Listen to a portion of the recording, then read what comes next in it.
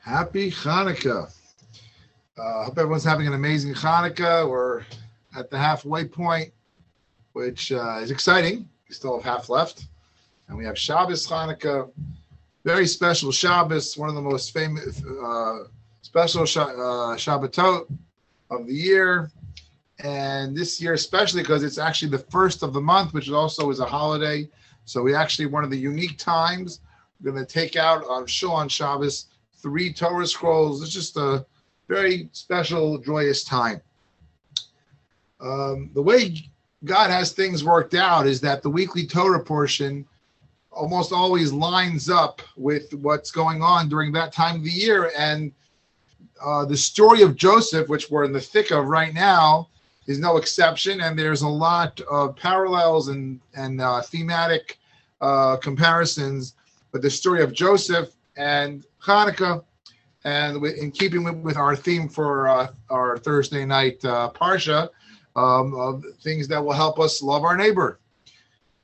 So we left off last week. Joseph gets sold by his brothers, switches hands a bunch of times, ends up in jail, and that's where we're up to.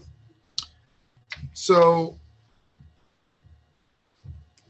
what happens is Pharaoh has a dream, and he has a very troubling dream, and he can't sleep at night, and he keeps asking all of his special advisors and interpreters, and no one is able to tell him anything that's putting him at ease. And finally, we know from last week, the butler, the grand butler for the royal palace, was in jail, knew Joseph, knew that he was a special person, and was able to interpret dreams appropriately. He went and he goes to Paro, and he says, I'm going to get back in my good graces with Paro. Not only that, I'm going to take advantage of the situation, and I'm going to use this young slave, Hebrew slave in jail, and it's going to look good for me, and nothing really is going to come of him. So the verse says an interesting thing. Chapter 41, verse 12 says, he talking to Paro about his suggestion, and he says this backhanded compliment. And there with us was a Hebrew youth, a slave of the chamberlain of the butchers. We related it to him. Now, you notice he's trying to say to Paro, this guy is the man. But he says, he's a youth, he's a Hebrew, he's a slave. And Rashi points out these were all meant in derogatory terms, trying to keep Yosef at bay so Yosef wouldn't get too much fame for this, kind of like exploiting this kind of like off talent that he has. And Rashi points out that you see when you have a wicked person, someone who's in general, someone who's not a person of high character, even when they're doing something good, they gotta mess it up. They gotta make it not positive. And Rabbi Yerucham Levovitz, the great scholar from last century, he said he takes it to another level. And he says that, he actually was trying to be nice at that moment. But he had developed these habits which made that even when he was trying to be nice, he wasn't really able to be nice. Obviously, with time, the person can change that. And the tremendous idea we see from here is how important, two points. One is, it is a tendency, even amongst nice people, sometimes we have this subconscious needs for our egos to not let someone feel as good as they could feel, or maybe we want to make someone look good, but we're nervous it's going to hurt us if we don't somehow put them down. So, for example, he's a really nice guy. You got to be careful sometimes, or he's brilliant, but not with numbers. We always have so it's almost like a subconscious need to push the other person down, to push ourselves up, or to be negative because we just don't want to be. It's the Yetzer Hara. It's the way it's part of our challenge in life. But it's something which many of us do, and something to be very well aware of. But at another level, there's this idea that it's so important to not to tell ourselves, you know what, I know how to turn it on and off. I know how to be nice when I need to be. I know how to be generous when I need to be. Because we learn from here, Rabbi Yerucham Love has explained to us based on Rashi, no, if you accustom yourself to acting in a certain way, then that's pretty much just, you're a creature of habit. And it's pretty much hard to just kind of do a short stop and change. People can change. People are capable of changing. But the natural thing is going to be, and I've seen this. I've seen it, I guess, with myself. I certainly have seen it we've probably all seen this. It's always easier to see it in other people, but that's something which we're learning here to be very, very, very well aware. Okay, moving along here. It says in chapter 42, verse 7. So, chapter 42, verse 7. So, what happened is that Joseph, he saves the day. He interprets Pharaoh's dreams in a way that he feels comfortable, and he's very impressed with Yosef. And basically, Yosef said, "Your dreams mean there's going to be 7 years of incredible prosperity and the economy booming and crops booming, and then that's going to follow with 7 years of extreme famine." And basically, Yosef's part of what his advice he ends up saying is, you really got to get someone in charge here who's going to make sure that you're, quote unquote, for modern parlance, investing appropriately. So when you make your money now, you're going to have money later, like having money for retirement. And now all over the world at that time, this famine came, and because of Joseph's plan, Egypt had food and no one else did. So inevitably, what's happened? His family, Yaakov and his brothers, in Israel there was not food, and they came down to Egypt like everybody else to get food. So what does the verse say? It says, Joseph had been years. He left as a teenager. Now he's an adult in a place of prominence, probably all bedecked in the Egyptian dress. It said Joseph saw his brothers and he recognized them, but he acted like a stranger towards them and spoke with them harshly.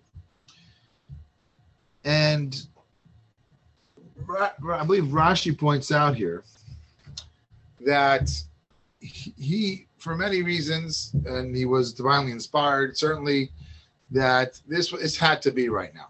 It had to be that there was this period of time where he was to be incognito, and they had to go through this very painful experience where he was to give them a hard time. And that was a thought out, planned out way of dealing with it, and it wasn't to cause any. It wasn't to like take revenge.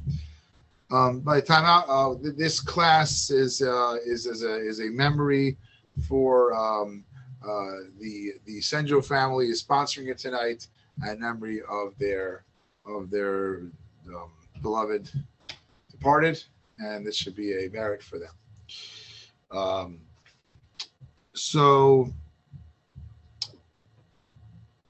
Rashi points out that even though Yosef had made the decision that it was correct to act in a harsh way, but it was only external. He felt a love inside for them, and we see throughout the story he tried as much as possible to be merciful, and he kept that feeling inside. And this is a very practical thing, because a lot of times in life we have to make tough decisions.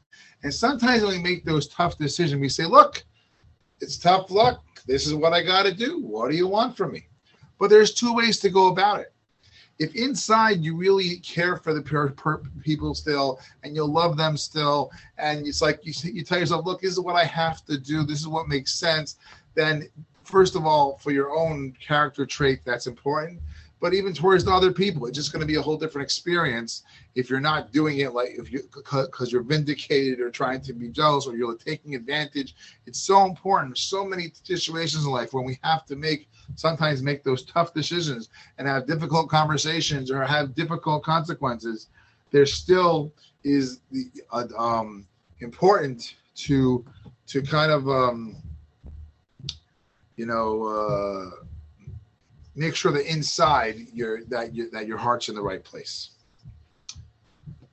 So a minute ago we mentioned that in Yosef's interpretation, he said that what you really have to do in chapter 41, verse 33, as he says that let Paro seek out a discerning and wise man and set him over the land of Egypt. A ish navon b'chacham.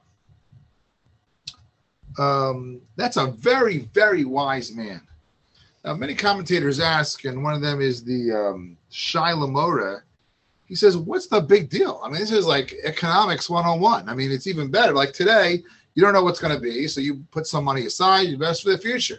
But if you know for a fact that things are not going to be good, it doesn't take any brains to say, well, things are great now. I know they're not going to be good then. It's like you're going on a trip. Let's say, you're not going to have any access to money, so you got to bring cash now and have it later. Like, why do I need this tremendous wise person to take care of things for 7 years?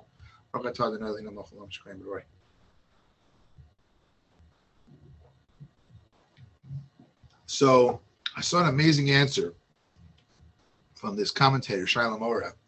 And it's based on the famous idea, which I believe is in the Ethics of the Fathers, and it's in the Talmud as well. It says that who is a wise person? Remember, the word here that Yosef used is a wise person. Who is a wise person, says the Talmud? Someone who looks into the future. Someone who makes his or her decisions, by being future-oriented. And you might say, wow, that's a wise person? Come on. Well, it does take a very wise person because most people don't do it. And the biggest example is life. Life, we all get caught up in the small stuff. You get caught up in the small stuff. We don't see big picture. We don't see it in day to day. We don't see it in week to week. We don't even see it in our lifetime often. This whole world is about the next world. How am I going to be for eternity? And most of our lives, we're focused on what's going to be for now. And it, in fact, does take a very wise person. You go look back at all the times where, you had a major boom and then there was a recession. So often, hey, Mr. Shapiro, so often here, I was speaking of wise people. Mr. Shapiro comes on the Zoom. So we're talking about Joseph says to Pharaoh, you want to survive the 7 years of famine? You got to hire a wise person. So we just ask, how wise do you have to be to know that if you're going to have a famine, that you have to prepare beforehand? It's 101. You're going to have a storm, right? Everyone goes to the store and stocks up. This is like, basic life skills. And we're learning that the idea is not like that. Most of us, our nature is we actually get stuck in the present. And it's only a very wise person that is able to kind of be present enough to say, hey, you know what? I'm going to look to the future and see what I'm going to need to do now for the future. This comes up in relationships. How often do we get upset or annoyed and we want to say something because right now something's annoying? Well, you know what? When we take a step back, a lot of the time, not all the time, but a lot of the time we say, hey, you know what? Does it really bother me that much? This is going to make my relationship a little more stressful. It's going to make them feel bad. Is it really worth it? And often it's this short-term, long-term thinking which really separates the wise from the not as wise. Okay, chapter 41, verse 52. Here we go. So Joseph's in Egypt, and he has two sons. One's name is Manasseh, and one's name is Ephraim. I have a son named Ephraim. So the Torah tells us why he named them the way he did. So it says in verse 51, why did he call his first son Manasseh? For God has made me forget all my hardships and all my father's household. Some name. He says, you know what? Thank you, God. Now that I've been in exile for so long, thank you for forgetting about my family. What's that supposed to be? Joseph was this great man who he held on to the principles that he grew up with, and that's how he was able to be who he was, even under all these pressures. So why is he thanking Hashem for forgetting about his family? Isn't that a good question? It's a good question. I never thought of that question before. So Reb Elia Meir Bloch, who was one of the great leaders in post-World War II America, he was the head of the famous yeshiva Telz, in the city Telz in Europe, in Lithuania, and he, with a number of his colleagues, moved to Cleveland, Ohio. And today there's one of the strongest communities in the country, beautiful Jewish community there. And the linchpin of that community was the yeshiva, the Telz Yeshiva, which was established by Rabbi Bloch. And he says a fascinating idea, which he said was so relevant when he wrote this idea, which was in 1943. In 1943, Reb Elia Meir Bloch had just left Lithuania. The whole city of Telz was decimated. He lost, I believe, his whole family. And he was in America, and it was a very lonely, very incredibly unbearable situation. He just lost his whole family.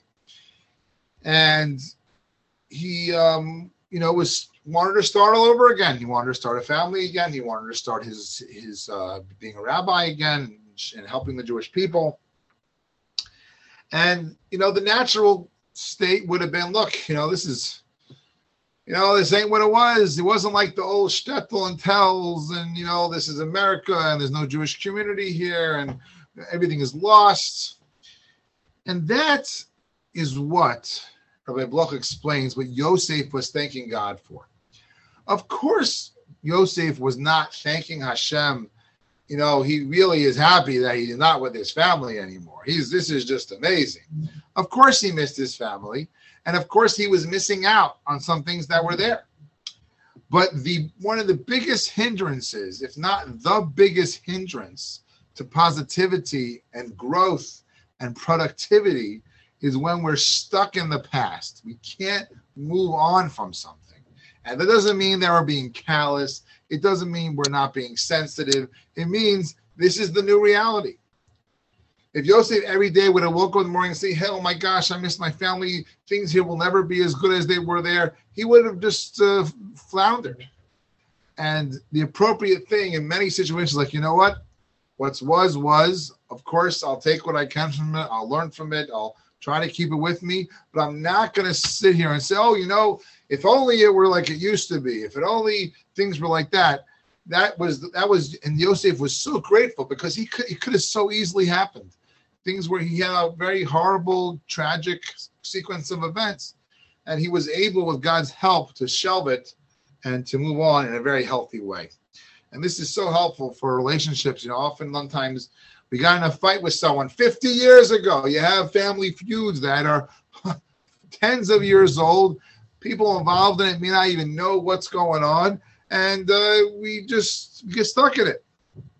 We have to be able to be Menashe, be able to forget about things sometimes in a healthy way. So, the beginning of the Torah portion says that it had been, we're already in the years of famine. I'm sorry, not the years of famine. And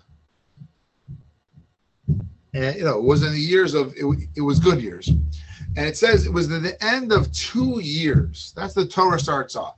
It was at the end of 2 years. Commentators tell us which 2 years. So we're told that Yosef, who was in jail and knew that there was some sort of divine plan here, when the royal butler got out of jail, he told them on the way out, please put in a good word for me with Paro. And we know that there was a consequence for that. It was considered inappropriate on his level as far as faith in God. And he actually ended up having to stay in jail for 2 more years. So all the commentators asked the famous question. He says, isn't that going against the basic human condition? We're all required to work. We're not supposed to just say, oh, God's going to take care. Yes, we're supposed to believe God will take care, and we're supposed to believe that God pulls all the strings. But at the same time, there's a concurrent parallel avenue where we're supposed to do our best to take care of things in a natural way. So why did Yosef's asking?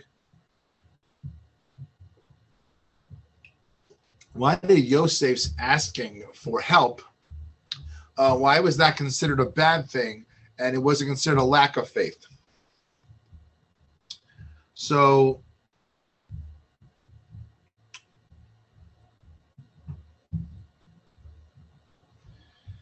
if a person, it really depends where you're at. It really depends where you're at. If a person really, really, really lives with God and they feel God right next to them, and they still feel the need to do effort, that could be bad. For example, let's say I'm walking with my child, and I always take care of my child. I always pay for their things and provide for them. And then I'm walking down the street, and excuse me.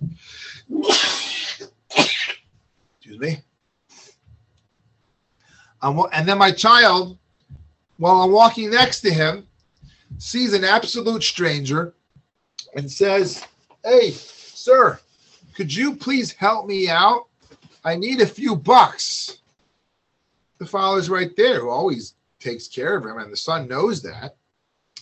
It will be considered, in most cases, rather disrespectful because the son's right there. The son feels the father's there. The son has past experiences, but yet you're going and turning elsewhere. For now, most of us don't feel that. We're not at that advanced stage of faith. So what actually Rabbi Dessler explains is that we are obligated to do as much effort to the point where we feel God's in the driver's seat. And that's why they are all-time great who sometimes we're able to actually just believe in God and God's going to take care, because they really felt God walking with them. And we all, on our levels, need to incorporate this. I just had this last night. I had a very deep, intense conversation with someone about a very, very, truly challenging situation involving many people. And we were talking through the issue, and towards the end of the conversation, once we had kind of exhausted the topic, the person I was speaking with said, but Rabbi, but what's going to happen? I'm just so nervous about it. I said, look, at a certain point, when we've done everything we can do, this is God's problem. God can do anything, and our job is just to do as much as we can do, and we have to believe that. And if this person, to some degree, wasn't feeling that, thank God I have the privilege of this is something which I talk about a lot, and certainly I need to continue to work on it. But besides being true, it's just a much happier way to go about life. The more a poor person, and much more serene and not a way to live, when a person can feel that there is a God, there is a God that cares, loves, and is capable of helping. It doesn't mean to excuse and not work hard, but the more that's a part of your repertoire, it just It just makes everything different. This particular situation that I'm talking about was about treating other people with love and how to navigate a very complicated situation. And sometimes that is the way to make a lot of relationships. Let God in. God can do things that we can't. He's got to let him in. We got to believe he can help. Let him in. Last idea I wanted to share, then we'll do a quick review, is that it says, basically on this verse,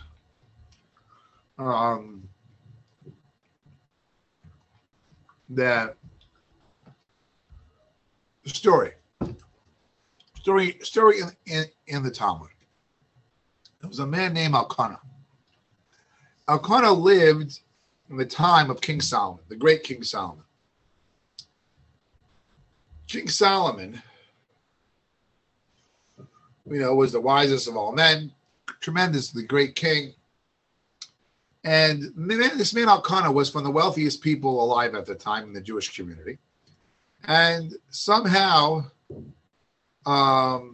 he fell on hard times. Now, King Solomon had a very interesting practice, which seemed like it was actually common back in days when they were kings were more common. And he used to sometimes dress up as a commoner and walk amongst the people. And one time he was walking amongst the people and he met this Elkanah who had just fallen on hard times. And Elkanah, who was used to being a wealthy man, and he was a very saintly man, he was used to really treating and taking care of the poor. And he had a little bit of resources left. He took his last goat, he slaughtered it, and he served it to this seemingly destitute man who really was King Solomon. And they were talking over the food, and somehow it came out that he just fell on really hard times and he lost all of his money. And King Solomon said, you know what? And again, he's incognito. The person doesn't realize that it's King Solomon. He says, I'm going to write you a letter. I'm very close to King Solomon. And if I write you a letter, he'll listen. So I'll write you a letter that you should bring it to him and tell him that I said he should help you out. Okay? He says, why not? Takes the letter, travels to at some point, he travels to the palace, and he is ushered into the outside room where the king is. And he sees King Solomon, the holy King Solomon, stretched out on the floor, crying out to God to take care of the needs of his people, the Jewish people. And this man, Elkanah, was sitting there, and the king did not know he was there yet. He's saying, wow, why am I going to the middleman? Here's the great, powerful, wise, wealthy King Solomon, and he is turning to God. I'm going to turn to God myself. And he turns back around without even talking to the king, goes and he starts praying to God. And lo and behold, his tables turn. Things go back to where they were. At some point, somehow it comes out, he meets King Solomon, King Solomon goes out back again, incognito. He meets the guy, and the guy's like, wow, what happened? And he told King Solomon what happened. And on the spot, King Solomon reveals himself and says, I'm that person, and you are just so inspiring, and it's just amazing. And this really speaks to what we just said, that, we have to live with our realities, and we have challenges, and it's hard to see God, very hard, and that's part of being in exile.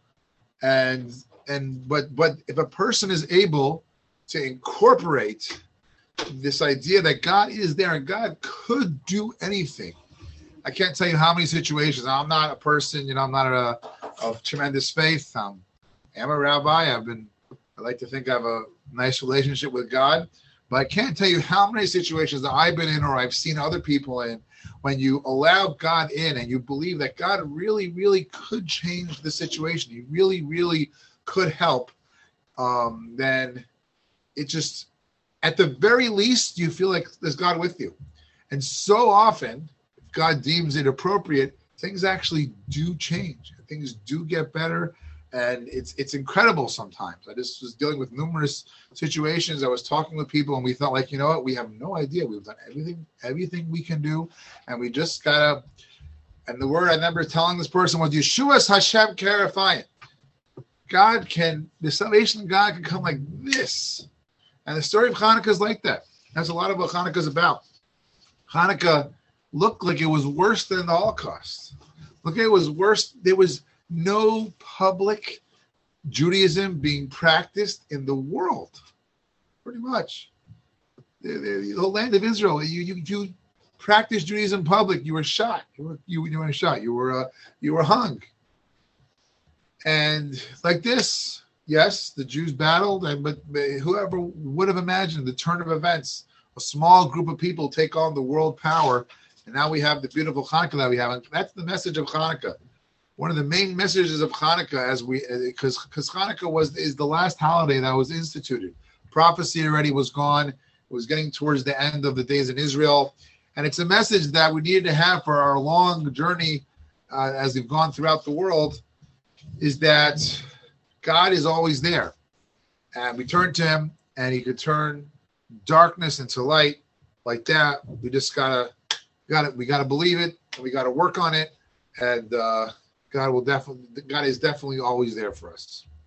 As a quick review, we talked about how we have this butler who's trying to say something good about Joseph, but he's such a schmo that he can't even say something nice without saying something mean. And we gotta be careful. As long as we tell ourselves, "Oh, I know how to be nice. I know how to turn the switch on to be a nice guy when I need to be." Well, it doesn't work like that. You could change, but if you accustom yourself to not being nice, you're gonna not be nice. We also said how that sometimes when you have to make a tough decision, and sometimes even talk in a tough way, when it's going to be painful for the other person, it's still important on the inside to still care about the other person and not feel guilty about it, but be concerned and care that you have to take, let's say, a hard stance on something. We talked about why was it necessary for Joseph to recommend you need this really wise person to know that when you know you're not going to have money later to save now. I mean, if everyone knows that. And the answer we said is that we all know, though we don't do it.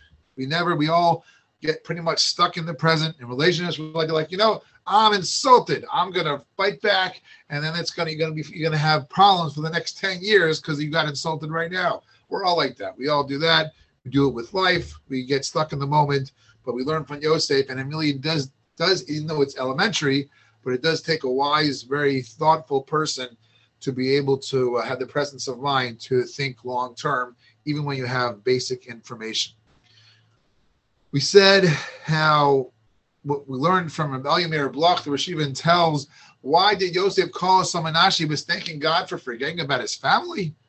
No, he was thanking God for giving him the blessing of being able to move on. Of course, he is not. He was thanking God for forgetting about his beautiful family.